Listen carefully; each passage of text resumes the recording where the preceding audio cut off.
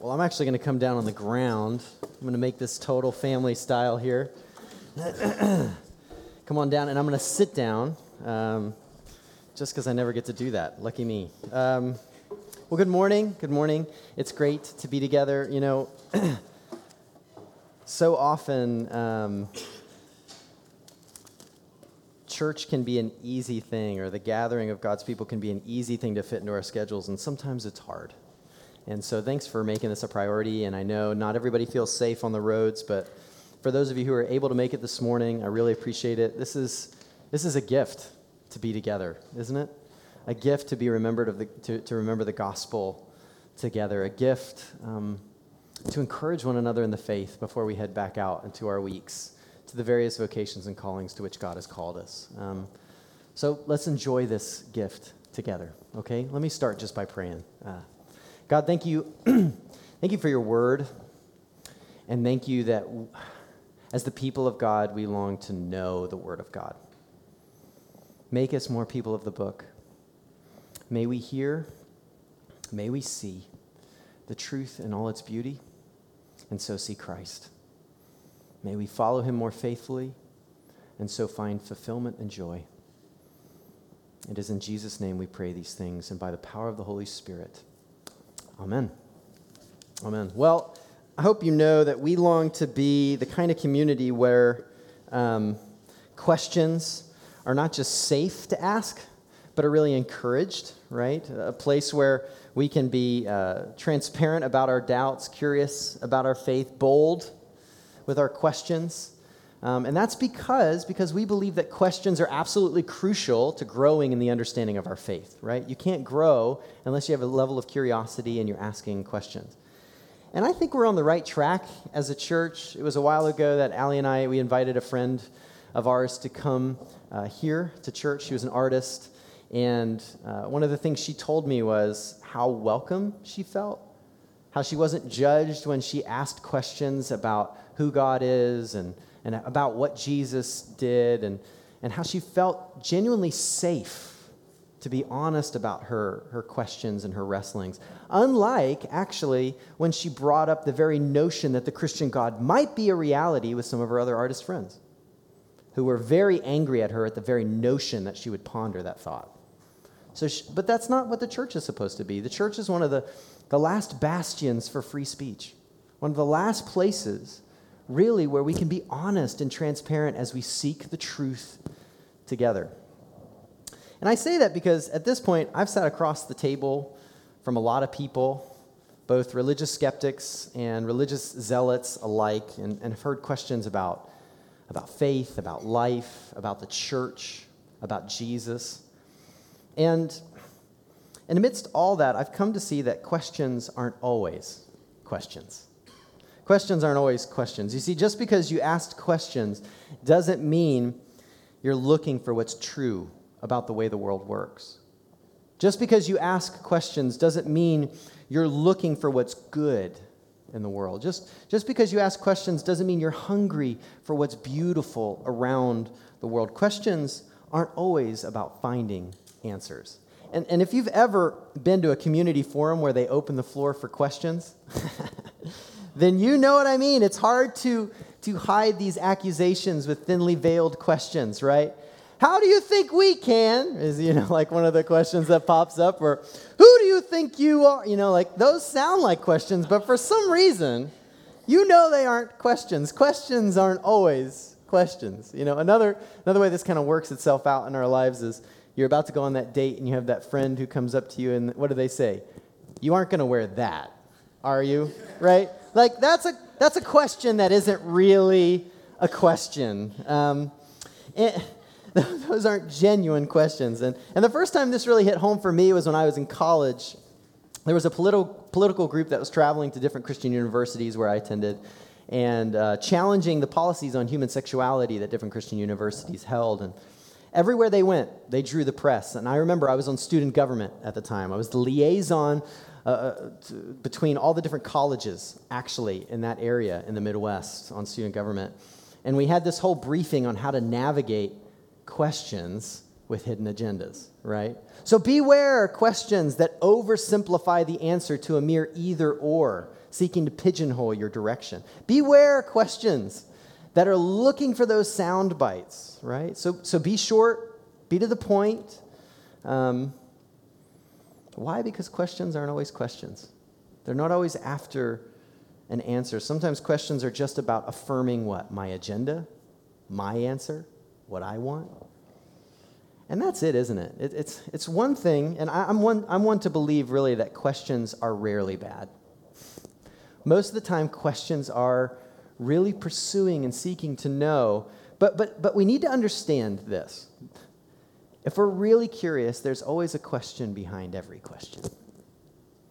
I know we're getting a little meta here, but hang with me. The question behind every question is, do you want the truth or something less? The question behind every question is, do you want the truth or something less? Maybe another way to ask this is, do you want to know the way the world actually works, even if it's going to rock your world? Do you want to know what's good, even if it condemns what you desire? Do you want to know what's beautiful, even if that beauty then proclaims that some of the things that we love to do are grotesque? Do you want truth or something less? That's the question behind every question, the true longing, I think, of everyone who's curious about the truth. And I know, listen, that's easier to ask than to actually answer. I mean, we find ourselves this week with MLK on Monday and a new president on Friday. And out of all these two events, they reveal that we are more divided than ever as people. More divided when it comes to race, when it comes to economics, when it comes to sex, when it comes to politics. And as we become more polarized, certain things happen to who we are as people. That we become more convinced of our perspectives as we become more polarized. We become more entrenched in our ideologies. We tend to become more immersed in our agendas, and without even realizing it most of the time, we come to Jesus, yes, Jesus, asking questions we've already answered for him. Which is a really dangerous place to be as people. And here's why, because if behind your questions is this deep desire for something other than the truth that Jesus gives, you're going to miss out on untold wisdom on how to navigate some of the most difficult situations in your life. You'll grasp for hope, but you're always going to find it's elusive if you're not looking for truth, but something less. Your life is going to feel like a chasing after the wind, and you may even just miss out on Jesus himself. So, the question, I guess, this is a morning of questions. The question we should ask ourselves is,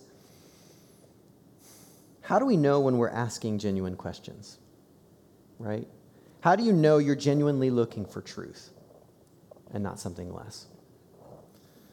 I think the good news is that we're not the first people to wrestle with this. It's not like this is a Western problem. This isn't an American problem. This isn't, a millennial problem that everybody reminds me of. Hey, millennial. No, it's not just a millennial problem. It's a Gen X problem. It's a boomer problem. And it's not just a modern problem. This is a human problem. And Matthew, what he does here, who walked and talked with Jesus, right? Matthew, he invites us into two conversations where people come to Jesus with loaded questions over two really hot topics.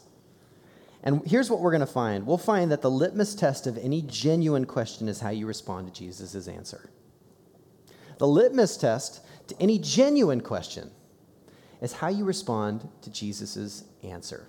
All right? So if you haven't already, let's explore that together in your Bibles or Bible apps in Matthew chapter 22. Matthew chapter 22. And it's there, as Carl read for us this morning.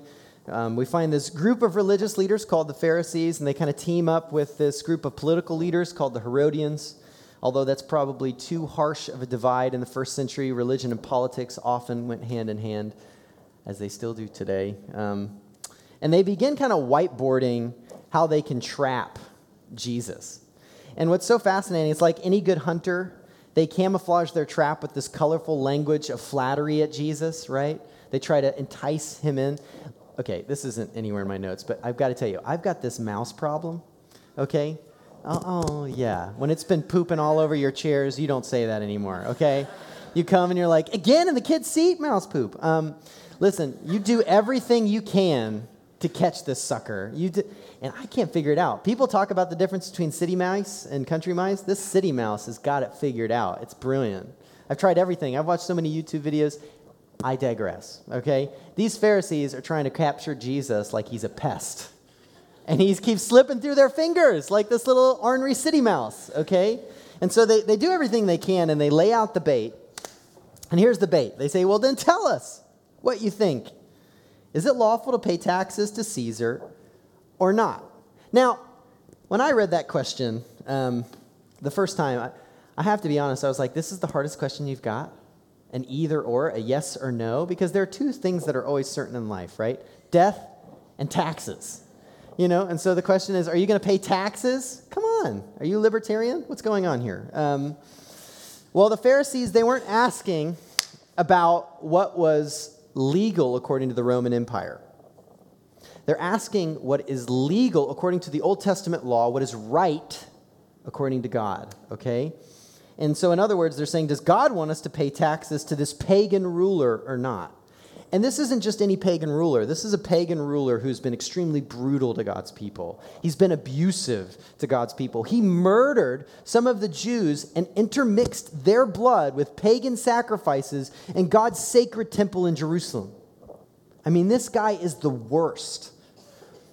And so this question, it had the potential to really put Jesus between a rock and a hard place. On the surface, there were two potential answers, right?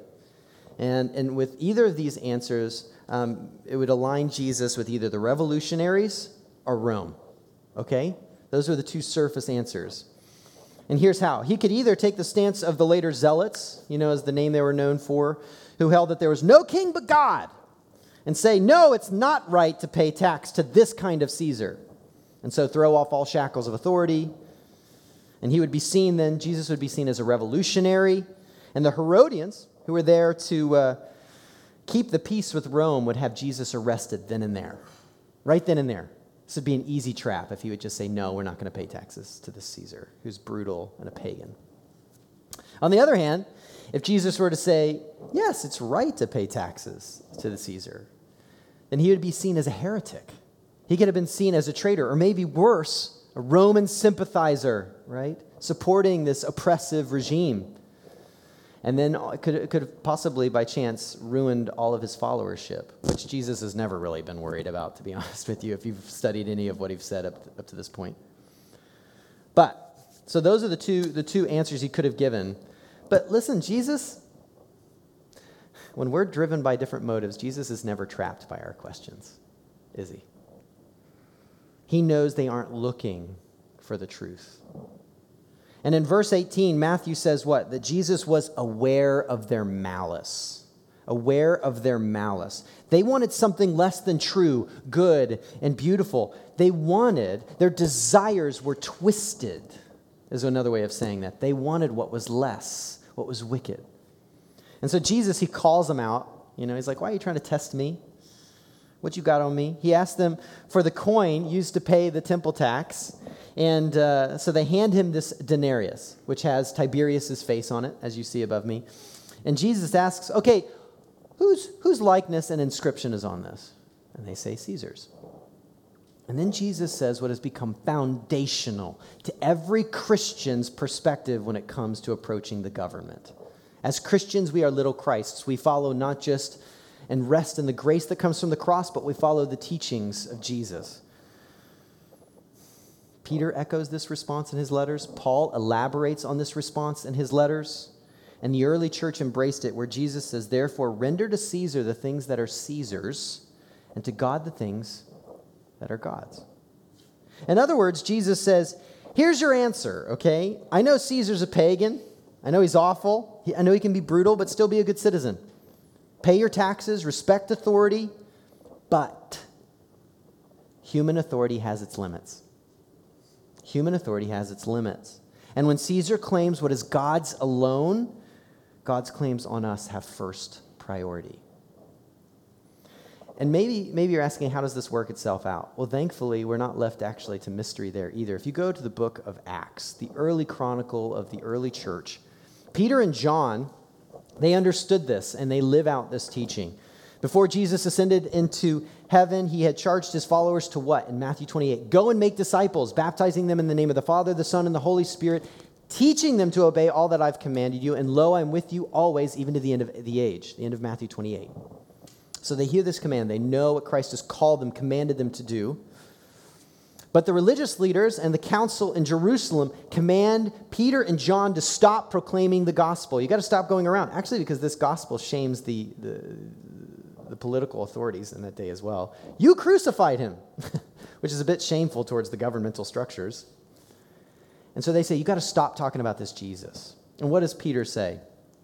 Whether it's right in the sight of God to listen to you rather than to God, you must judge, for we cannot but speak of what we have seen and heard. And so they just keep on proclaiming, and they keep on shouting the gospel, despite the governmental pressure to stop. Until finally they're called into the council again. And you know what they say in Acts chapter 5? Well, we told you to stop proclaiming. Why do you continue to proclaim? And Peter once again says, we must obey God rather than men. So they understood that, yes, there is a place for respect and authority of the governmental structures. This isn't a call to tyranny and chaos and anarchy. But there is a place where government has its limits.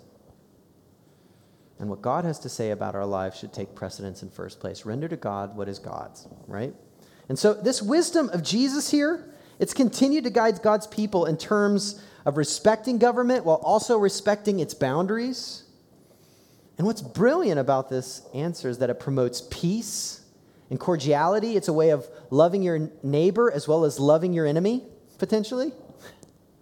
That's absolutely brilliant, while also putting good safeguards that it doesn't become our God.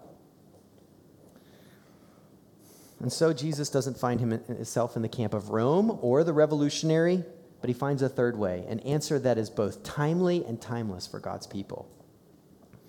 But how do the Pharisees and the Herodians respond to Jesus' answer? This is really important. Look with me here at verse 22. When they heard it, they marveled, and they left him and went away. Now, this is really interesting. If you know the gospel account of Matthew, time and again when people come to Jesus approaching, asking a question, and they find the answer in Jesus, what happens? They drop their nets and they follow him. They pick up their mat and they follow him. But here, the Pharisees, they're marveled. They're amazed at Jesus' brilliance. But look at the emphasis and the repetition. Matthew doesn't just say they walk away. He makes it twice over. They left him and they went away. Don't miss this. It's not about following Jesus. It's not about pursuing the truth. Their question wasn't really a question. So what do we see from this? What do we learn about our own questions right here? How do you know you're looking for less than truth? Here's the litmus test of a genuine question to Jesus. If Jesus' answer only impresses you but never changes you, then you aren't looking for truth. If Jesus' answer, it's wow, that's really fascinating, but it doesn't change anything about you, then you aren't looking for truth. Don't fool yourself. If you can, like the Pharisees and the Herodians, be pretty amazed at what Jesus says, find it thought-provoking, but you just walk away, then you weren't looking for truth. You might have been looking for affirmation. You might have been looking for accomplishment, but it wasn't truth. Because if it was truth, Jesus' brilliance would draw you in. It would be like oxygen in an oxygen, vacant world when you finally can take a deep breath and feel like that tastes like life. And you want to know how to live life in light of everything he has to say now, if you're looking for truth. Do you find yourself pondering Jesus' words but not being changed by them? If Jesus' words merely impress you but never change you, don't be fooled. You're not searching for truth with your questions. But there's more here. Another way in which we think we're looking for truth, but we're actually looking for something less. This is a good litmus test. The next group that comes to Jesus are the Sadducees. And Matthew, he lets us know kind of what's their big group shtick, right? They don't believe that anyone ever will get resurrected. So this life is all you got. So you better make the most of it in one sense or another. The Sadducees, they were kind of like the liberals of their day. And they come with their own question. It goes something like this. Hey, teach. Moses, he gave us a command, a law, that if a man dies without having kids with his wife, and I know this feels weird to us as modern people, right? If you weren't modern, it probably was weird at the first. Then his brother has to marry her and try to have kids with her so that there's someone to take care of the inheritance, someone to carry on the family name, and for children to care for her in her old age. So let's just say there's this brother, and he dies before he has kids with his wife. So he hands her off to his next youngest brother. He marries her, but he dies before they can have kids together. So he hands her off to the third brother. And this goes on for 7 brothers. And then she dies. And then everybody's resurrected. Whose wife is she really when they're all standing around awkwardly shuffling their feet at the resurrection, right? Now, there's an assumption in this question that Jesus doesn't affirm. There's an assumption that the resurrection life is an exact imprint of the life that we have today, okay? And they're building off of this assumption. So, if that's the assumption, there are 3 possible answers that Jesus can give. Either 1, the woman is guilty of incestuous marriages because all these guys are still going to be alive. Or 2, she's arbitrarily assigned to one of these guys. Does that feel very fair to her or to the other husbands? Or thirdly, and of course this is their biggest notion of all, isn't the resurrection an absurd idea? And you got to love Jesus' response right out of the gate here in verse 29. Like, Jesus does not mince words with these guys. He says, you're wrong. You can look in the Greek, it's the same thing. You're wrong. Why? Because you don't know the scriptures. You say you know Moses. And you really have this clunky imagination on what God's power is like. Okay?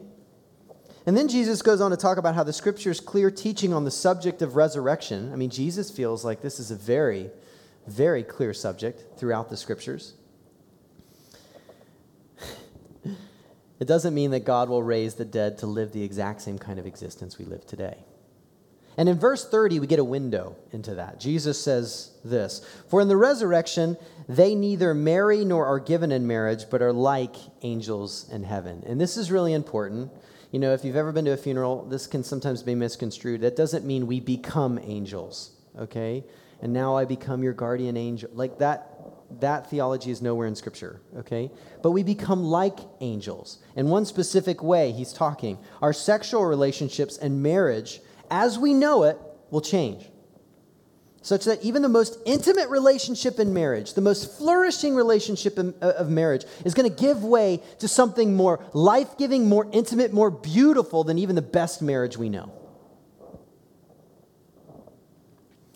Now, listen, for some of you, I know you're relieved by that news.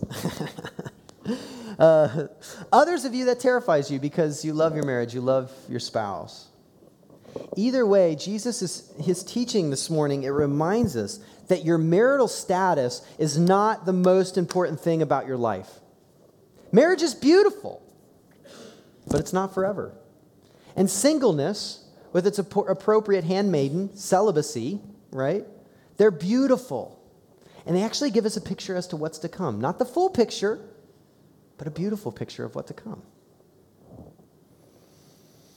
There's a day coming where pure intimacy and pure innocence that surpasses marriage will be shared by every one of God's people. Every one of God's people. And it won't be tainted with our concepts of immorality or sin or selfishness or isolationism. It'll be absolutely beautiful, perfect, right, and community will scream intimacy and belonging and wholeness. And then Jesus brings this slam dunk when you get down to verse 31, when he says, "And as for the resurrection of the dead, didn't God tell Moses, yeah, Moses that you just threw his name in the ring, you tried to drop his name, yeah, Moses, yeah, that name, didn't he write this down in the scriptures? I am the God of Abraham and the God of Isaac and the God of Jacob." You've read that, right? Like he's actually kind of condescending in this response. He isn't God of the dead, but of the living. Chrysostom, he's one of the theologians from the 4th century, and he comments on this passage, and it's a brilliant statement. He says, God never said, I was. Instead, God says, I am. And God is saying this to Moses long after Abraham, Isaac, and Jacob had died. But according to God, it's not as if that was just a past reality. According to God, they are alive to him. I am, in the present, the God of Abraham, of Isaac, and Jacob. The resurrection's coming, and it's going to change everything. The scriptures testify to it, and not even death can stop God's blessings from coming to his people. And what an amazing thought. Doesn't it just kind of give you goosebumps when you start thinking about it? When you start wrestling through the imaginative realities of what could be and God's goodness, it makes you just want to start praising God. And yet, what do we find? We find the crowd is amazed, which is kind of similar to what the Pharisees were when they marveled. But the Sadducees, were they blown away? Were they convinced or convicted or converted, or at least they astounded by the thoughtfulness of Jesus' answer? No, we actually look down in verse 34, and we see that they were, quote unquote, silenced. That's a pretty daunting word. Actually, this word silenced, another way to translate that word in the more metaphorical meaning is that they were muzzled. So if you look in the Greek, silenced and muzzled, they can both be translated that way, okay? And you know the only reason why a dog is muzzled? Because it only knows how to bark and bite. It's aggressive in defending what it knows. It's never open to getting to know new things, to new people. Its whole agenda is don't come near my turf. There are no warm licks of affection and welcome with a dog with this disposition. So how do you know you're looking for truth or something less, or you're living in a defensive posture rather than open to the answers that Jesus has to our questions? Here's the second litmus test. If Jesus' answer only silences you, but never leads to praise, then you aren't looking for truth. If Jesus' answer only silences you, but it never leads to praise, it never leaves you astounded by Jesus' brilliance and his power and what is to come, then you aren't looking for truth. You are looking to win. You are looking for affirmation. If you're unwilling, like the Sadducees, to hear what the scriptures have to say about things beyond your experience or even that are contrary to your experience, then Jesus' answers, no matter how brilliant they are, no matter how hopeful, no matter how beautiful, will only silence you instead of leading you to praise. You weren't looking for truth, which is so much bigger than our experience. Because if you were looking for truth, then Jesus' answer here, it would awaken your imagination, that hunger that you have deep within you, that you know that there's something more to this life. It would find resonance, and you wouldn't be able to muzzle your longings to hear more from him. But if Jesus' answer, it only silences you rather than leads to praise, then you aren't looking for truth. Don't try to fool yourself. And I think those are two helpful litmus tests when we're seeking to understand, do you want the truth or something less? And maybe this morning, whether you've been following Jesus for a long time or you're beginning to explore who Jesus is and you're coming with this host of questions, you're beginning to realize that you fit a lot more in this category, that you're coming to Jesus with your answers, looking for affirmation rather than your questions looking for truth. If so, it's not hopeless. This is the beauty of the gospel, that those who are the furthest away still have the possibility, because of God's work in Christ, to come home. And so, what can we do to begin seeking truth rather than something less? What does it take to ask genuine questions? Well, here's your first step. Be honest about what you really want. Be honest about what you really want. Do you want the truth? Even if it means you're wrong. Even if it means your whole life has been oriented around something that will destroy you and you have to finally admit it. Why are you asking the questions you're asking? Can you be honest with yourself there? What are you hoping the answer will be? What motivates your curiosity? Because listen, the why behind every question informs what you hear. The why behind every question informs what you hear, what you can hear. And this is even true of one of the biggest questions we wrestle through, the question, is there a God or not? You know, Thomas Nagel, a prominent American philosopher who would call himself an atheistic secularist, he wrote a book on how we know what we know, epistemology, and it's called Last Word. In it, he's brutally honest, which I so respect, about how he wants a world without God. Listen to what he writes. I want atheism to be true. I want it, okay? And I'm made uneasy by the fact that some of the most intelligent and well-informed people I know are religious believers. It isn't just that I don't believe in God and naturally hope that I'm right in my belief. It's that I hope there is no God. I don't want there to be a God. I don't want the universe to be like that. My guess is that this cosmic authority problem is not a rare condition. I am curious whether there is anyone who is genuinely indifferent as to whether there is a God. He's brutally honest about his desires. And listen, everyone who's honest in their inquiries knows that there are deep psychological and emotional reasons for believing what we believe, for looking for the answers that we want. And not even Thomas Nagel can say, hey, look, I'm completely indifferent, I'm completely objective in answering the question as to whether God exists or not. We all have things that we want that inform how we hear. So whether it's questions about sexual identity, whether it's questions about money, the church, or even Jesus himself, one of the best things you can do to come to a greater objectivity in seeking the truth is to be honest about what you really want. Just put that on the table. This is what I want. And then, when you come to approach Scripture, ask God to help you want what's true, because you cannot overcome your own wants without his help. You cannot overcome your own wants without his help. I mean, the Pharisees, Herodians, and Sadducees, what did they want? They wanted power. They liked life the way it was before Jesus showed up. And Jesus was just a pest.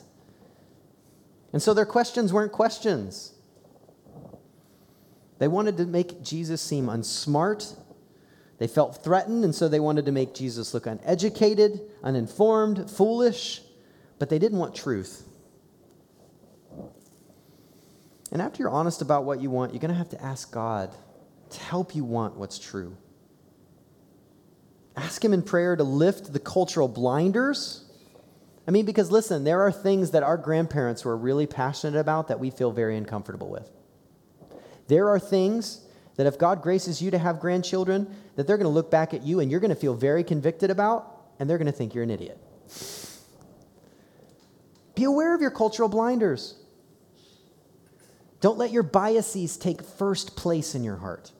But you can't do that without God's help. And this is one of the reasons God sent his Holy Spirit.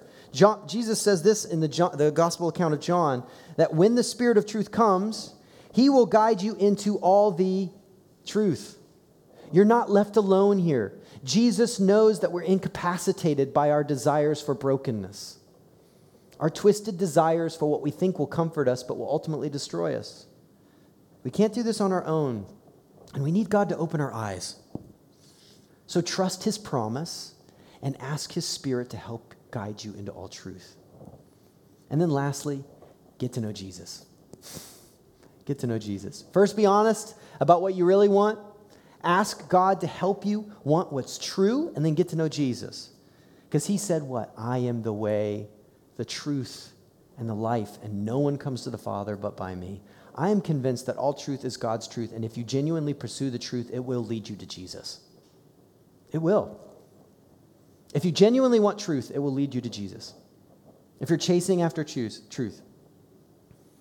And if you want to know the truth, explore the truth, grow in the truth, then get to know him.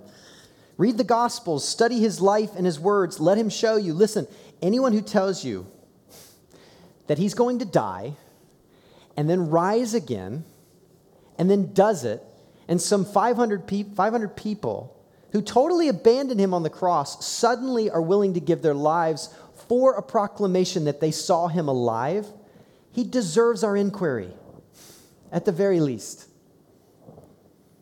So get to know Jesus. And all that because, listen, I'm absolutely confident that what is true is best in the end. What is true is best in the end. Is there a cost? Oh, always. Okay, economists, they have a term for this, actually. When you look at even competing goods, to choose one thing over others, you have to have an opportunity cost, is what it's called. Every decision you make comes with an opportunity cost. But listen, when you commit to the truth and you commit to Jesus, this is what you're committing to. When you say yes to what's true, you're saying no to lying to yourself that the ache for eternity is some sort of evolutionary mishap. When you say yes to seeking what is true, you're saying no to the belief that your experience is all that there is. When you're saying yes to seeking what is true, you're saying no to meaninglessness. Those are things I'm willing to sacrifice. Of course, there are other things in every decision, sure, that are painful in reality, but there's so much good ahead of us. And someone who knows this path well is the poet John Donne. Born into a family of well-known Catholic martyrs, and despite being deeply entrenched in his Catholic faith, in his early years, Donne apostatized, and he converted to the Protestant Christian faith. It's here during this tumultuous time in his life, when he was wrestling with what is true, and he's asking these questions about what's true, that he writes what's become some of the greatest masterpieces in poetry, his Holy Sonnets. His sonnets, which is a fun fact, are not only the inspiration for Kelly Cruz's art that surrounds us here this morning. And if you had a chance to come to the artist dinner on Monday, Kelly really detailed out John Donne's story of beautiful, authentic faith as he sought to follow after the truth and so know Jesus. And what you find in his poetry, in his sonnets, are this wrestling with life's biggest questions, his wrestling with what he really wanted, his wrestling as he asks God for his help, his wrestling. And what you find is some of the deepest meditations on Jesus as well. He was honest about what he really wanted. He asks God for help continuously. And he was sought to get to know Jesus. And the result is beauty, isn't it? Rich and lasting beauty. Words of which, if you don't have one of these books, we've got a few left over there over the guest table that have the sonnets and Kelly's great work in detailing out the question that John was seeking to answer. John and I are on a first name basis, by the way. And listen to the beauty of these words like this. Death, be not proud, though some have called thee mighty and dreadful, for thou art not so. Or a little bit later in Holy Sonnet 10, one short sleep past, we wake eternally, and death shall be no more. Death shalt die. This is the result of pursuing truth, finding good, and relishing in beauty. But that's only when we ask the question of our questions. Do you want what's true or something less? You see, what's true is always best in the end. It's more beautiful, it's more good, more pleasing, and more comforting than any lie we try to tell ourselves. And if that's what truth does, can you imagine what God's going to make of us as we pursue truth? I genuinely believe he will make this community into paintings, into a work of art that all of Kansas City will stand in awe of what God has done. So hear me this morning, come. Come with your questions, but be honest. Be honest about your answer to the question behind every question. Do you want the truth or something less? The ultimate litmus test is how you respond to Jesus' answer, especially when it isn't the answer you want. So chase truth, no matter the cost, because it's always better in the end, okay? Let's pray together. God, thank you for your word. How its truth goes forth. How it has stood the test of time. And how it continues to form us and guide us into people of truth. People who know good and can discern good from evil, good from bad. People who can rest in beauty and find wonder and awe in the window into eternity that it so often invites. But God, most of all, we're thankful that your word became flesh and dwelt among us. That in the person and work of Jesus Christ, you have freed us from sin and bondage. And when he ascended to heaven, he has sent the Counselor, the Holy Spirit, to guide us into all truth if we will but yield to him. So guide us as people individually and as a community together to pursue truth at all costs. And thank you that you haven't left us to figure this out on our own. May we be faithful in pursuing what you have given us. In Jesus' name, amen.